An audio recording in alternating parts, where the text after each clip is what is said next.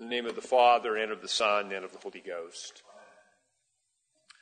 Today is Pentecost, which means 50th day. In the Old Testament, it was the 50th day after Passover. It was both a harvest festival, and it became the day on which the Jewish people celebrated the giving of the law to Moses on Mount Sinai. In the New Testament, it is the 50th day after Easter, which fulfills the Passover. On the 50th day after the resurrection, the Holy Spirit came to fulfill the words of Jeremiah the prophet, quote, "I will put my law in their minds and write it in their hearts." St. Luke describes the descent of the Spirit with the images of wind and fire. First, there was a, quote, "sound like a rushing mighty wind." This calls to mind that in the Hebrew language of the Old Testament, the words for wind and spirit are the same words. The Spirit filled the room with the sound of a rushing mighty wind, but it was not an actual wind. It does not appear that things were blowing all over the place. Second, Luke says that the Holy Spirit appeared as divided tongues of fire that rested on the heads of each believer. There was a kind of sacrifice in the Old Testament referred to as a whole burnt offering, where the fire from God descended upon the sacrifice and fully consumed it. The fire of Pentecost conveys this sacrificial image. However, the fire is more like the fire of God that appeared to Moses in the bush, that burned continually but was not consumed. On Pentecost, the church becomes an offering to God that is sanctified by the fire of the Spirit. God's love is a fire that purifies us so that we may be an acceptable offering to God. In the words of our communion hymn today, quote, "Oh, let it freely burn till earthly passions turn to dust and ashes in its heat consuming." Through the ministry of the Holy Spirit, we become, in the words of Romans 12:1 and of our liturgy, living sacrifices that are acceptable to God. The tongues of fire caused each person to speak in a different language. And this illustrates the diversity of the church. All received the one Holy Spirit, and all spoke the same message, but each spoke it in a different way. Each gave unique witness to the common faith.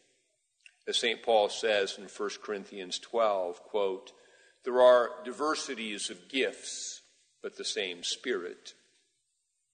The unity and diversity of the church reflect God's own being. God is three persons, yet one God.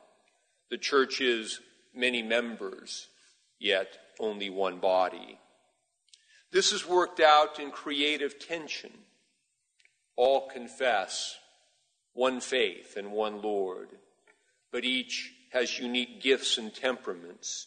Each serves God and his people in distinct ways. Each becomes his or her true and authentic self through the work of the Holy Spirit. Sometimes this diversity produces conflict. Others are different from us. They are drawn to different spiritual practices. They pray in different ways. They have different opinions. We are more comfortable when everyone is like me, or everyone is like the conformed us we have created. However, the other who is different from me reveals Christ to me in new ways, for each member of the body bears the image of Christ. The different other challenges my prejudices and exposes my bad attitudes. My discomfort becomes the opportunity for me to grow. The flowering of genuine individuality depends upon an equal commitment to unity. Each of us must remain connected to the one body. Each of us must embrace the one Catholic and apostolic faith. Each of us must submit to God's moral law. Morality is always communal. It is never merely about my personal good. Our unity of faith and practice is the rich soil in which our diversity can grow and flourish. As we embrace the Church's legitimate diversity and unity, the creative energy of the Holy Spirit is released in new ways, and mission flourishes, as it did in the New Testament on the heels of Pentecost. When we stifle our legitimate diversity, when we fail to practice the genuine biblical hospitality that welcomes the other who is different, the Church becomes ingrown and abandons her vocation to mission. Today's gospel also has something to say about this. In the gospel, Jesus said, quote, "If you love me, keep my commandments, and I will pray the Father, and he will give you another helper or comforter, that he may abide with you forever." At first hearing and glance, this sounds like or suggests an individualistic interpretation. This could be taken to mean that if I personally obey the moral commandments, God will see my rectitude and reward me with the gift of the Spirit. This is a false interpretation of what Jesus is saying. The key question is, what are the commandments we must keep in order for the Spirit to be sent to us? And the answer to this question is not a mystery. It was given to us very clearly on Maundy Thursday. After Jesus washed the feet of his disciples, he said, quote, "A new commandment I give you, that you love one another as I have loved you. By this all will know that you are my disciples, if you have love for one another." Thus, we must commit ourselves to the practice of love within the community of the Church in order to receive the promise of the Spirit. Both the command to love and the promise of the Spirit are communal promises. They're not individual promises. The word love tends to be equated with sentimentality. But if we look closely at the Bible, we will see that love necessarily involves conflict, necessarily involves feelings that are not always so warm.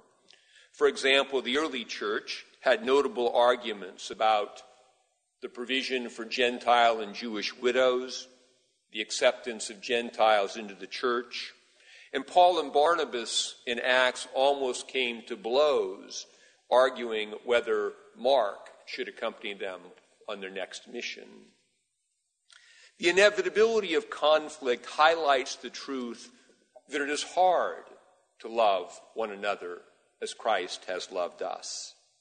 It requires that we constantly forgive others and extend grace to others. In the same way, we constantly ask Christ to forgive us, and in the way that Christ constantly extends his grace to us.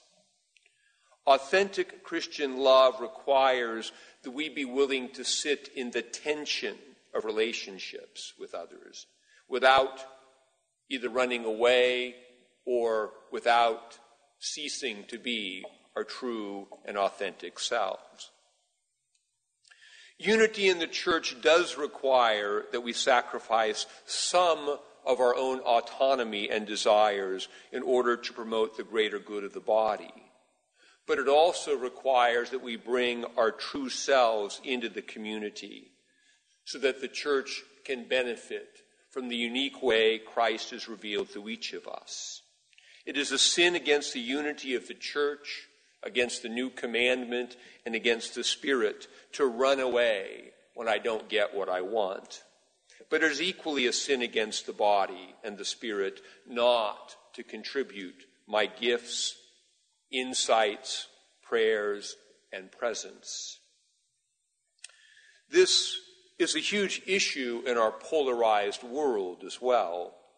Everyone is trying to answer the question, how can we all be one and also be the individuals we want to be?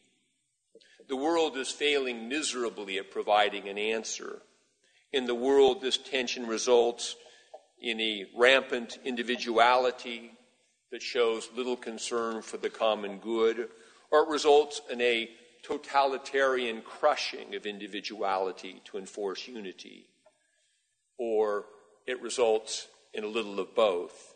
Facile talk about the virtue of individuality combined with an attempt to crush anyone who believes something or is something different than me.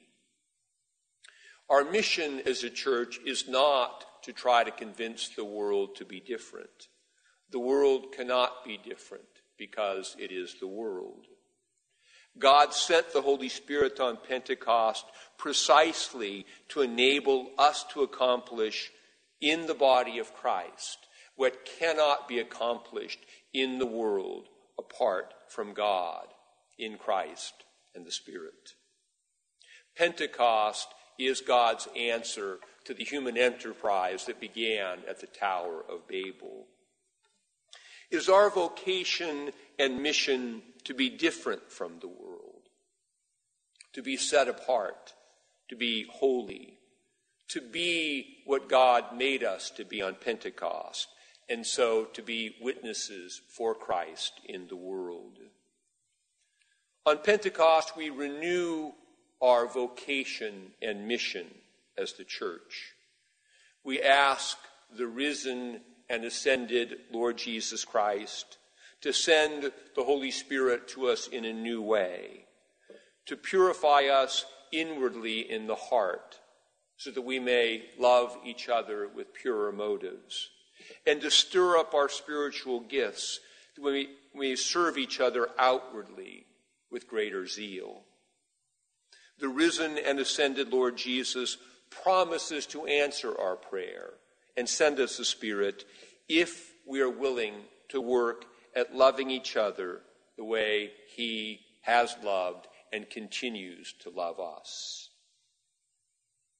As he said, quote, "If you love me, keep my commandments, and I will pray the Father, and he will give you another helper, that he may abide with you forever, even the Spirit of truth, whom the world cannot receive, because it neither sees him nor knows him.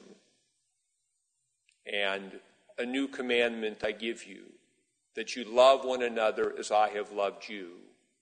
By this all will know that you are my disciples." In the name of the Father, and of the Son, and of the Holy Ghost.